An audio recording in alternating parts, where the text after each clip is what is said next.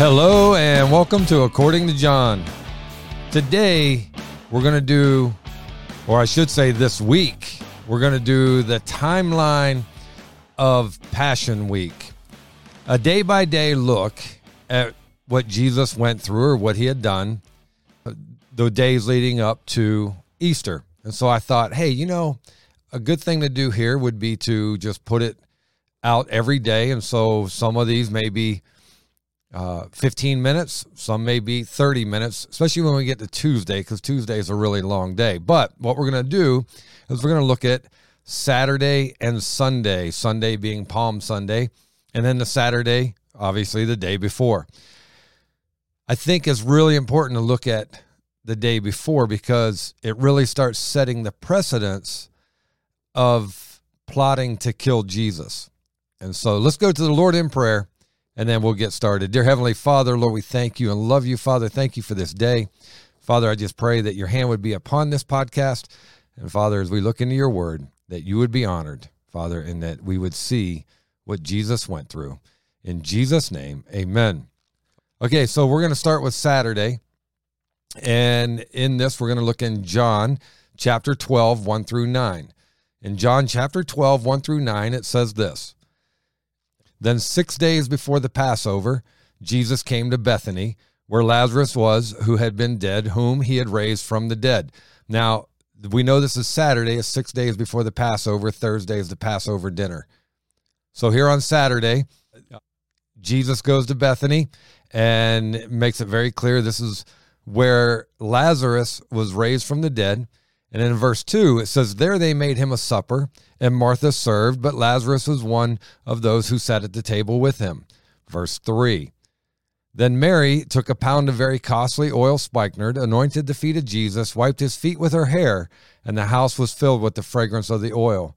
But one of his disciples, Judas Iscariot, Simon's son, who would betray him, said, in verse 5, why was this fragrant oil not sold for 300 denarii and given to the poor? This he said, not that he cared for the poor, but because he was a thief and had the money box, and he used to take what was put in it. Verse 7, but Jesus said, let her alone. She has kept this for the day of my burial. For the poor you will have with you always, but me you do not have always. Now, a great many of the Jews knew that he was there, and they came not for Jesus' sake only, but that they might also see Lazarus, whom he had raised from the dead. But the chief priests plotted to put Lazarus to death also, because on account of him, many of the Jews went away and believed in Jesus. So on this Saturday, Jesus goes to Mary's house. He's going to have dinner. They know that he's going to, or they know that he is there at Mary's house. And you have the chief priests, the Pharisees, and anyone, matter of fact, in 1157, actually, if we would look at 1155, and the Passover of the Jews was near, and many went from the country up to Jerusalem before the Passover to purify themselves. Then they sought Jesus and spoke among themselves as they stood in the temple, what to do. What do you think, that he will not come to the feast? Now both the chief priest and the Pharisees had given a command that if anyone knew where he was, he should report it, that they might seize him.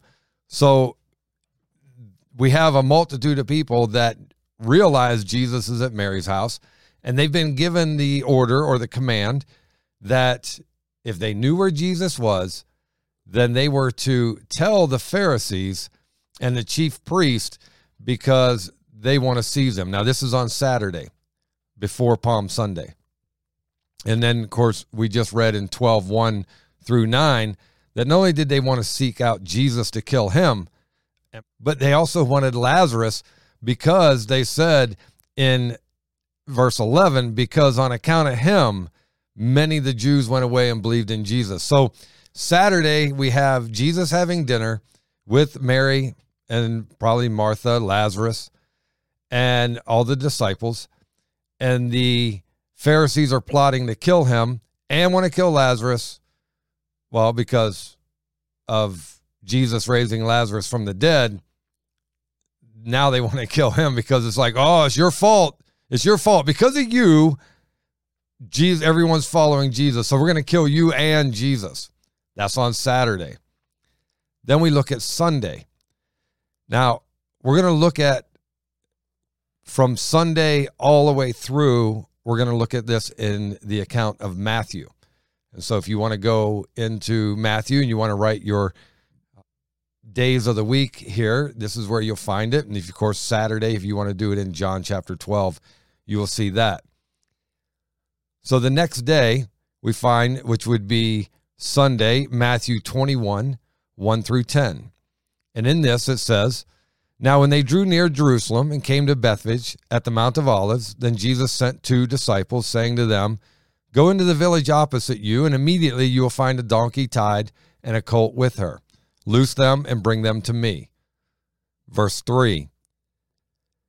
"And if anyone says anything to you, you shall say, 'The Lord has need of them,' and immediately he will send them." One of the things I do want to point out here is that it is the mother and the colt. And more than likely, they want to bring the mother with the colt so that the colt will follow the mother. So this is Sunday, the triumphal entry of Jesus going into town. They bring him the colt. And verse 4, and by the way, this colt was not broken. He was a virgin colt, if you will. Nobody has ridden on him. And this shows Jesus' power as well, because here he gets on this colt and rides him as if he were tame. Verse 4, "All this was done that it might be fulfilled, which was spoken by the prophet, saying, 'Tell the daughter of Zion, behold, your king is coming to you, lowly and sitting on a donkey, a colt, the foal of a donkey.'" Verse 6, "So the disciples went and did as Jesus commanded them. They brought the donkey and colt, laid their clothes on them, and set him on them. And a very great multitude spread their clothes on the road. Others cut down branches from the trees and spread them on the road. Then the multitudes who went before and those who followed cried out, saying, 'Hosanna to the Son of David. Blessed is he who comes in the name of the Lord. Hosanna in the highest.'"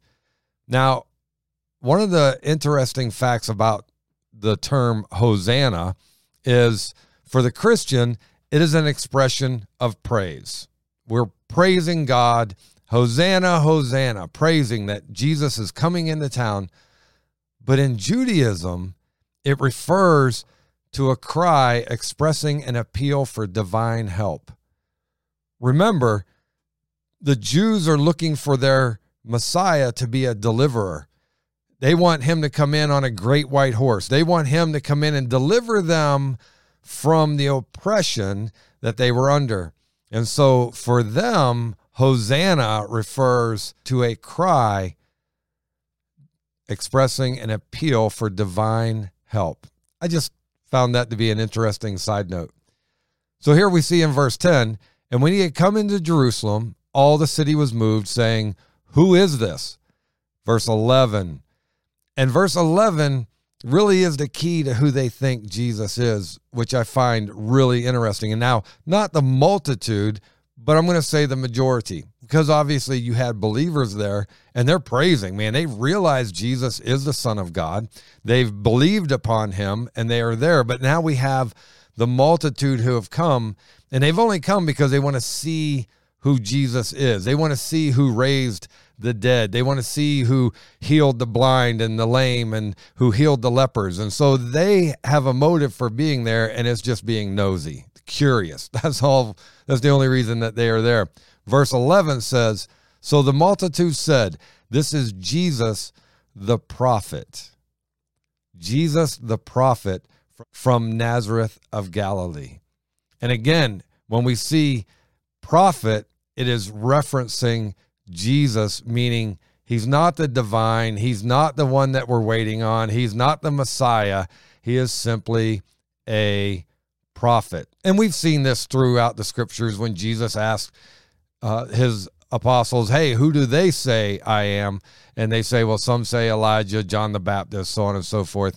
And then, of course, he says, "Who do you say I am?" Peter goes, "The Messiah," right? He calls him the Son of God, the Christ. And so what we see on Saturday and Sunday is Saturday is the buildup to kill him and Lazarus. And then Sunday is Jesus coming into town. And as he comes into town, He's coming in on the donkey. They're praising him, singing Hosanna, Hosanna, which is for those who are saved. A praise, here is our Savior. And for those who are not, being Judaism or the Jews, they are crying for an appeal for divine help. And as we go through this, I really encourage you to make notes in your Bible. It's not heresy to write in your Bible. It's okay. And I think that when you make notes in the Bible, that helps you to remember what you learned when you read that part of Scripture. And it's just a little igniter, if you will, on the information that you have gained. So guys, as we look into this and we continue to look through this whole week of the Passion Week, and remember, Passion literally means suffering, the suffering of Christ, and how it all leads up into Easter. Guys, I hope that this has helped you. And if it has, please like, share, subscribe, and follow. And until the next time, God bless.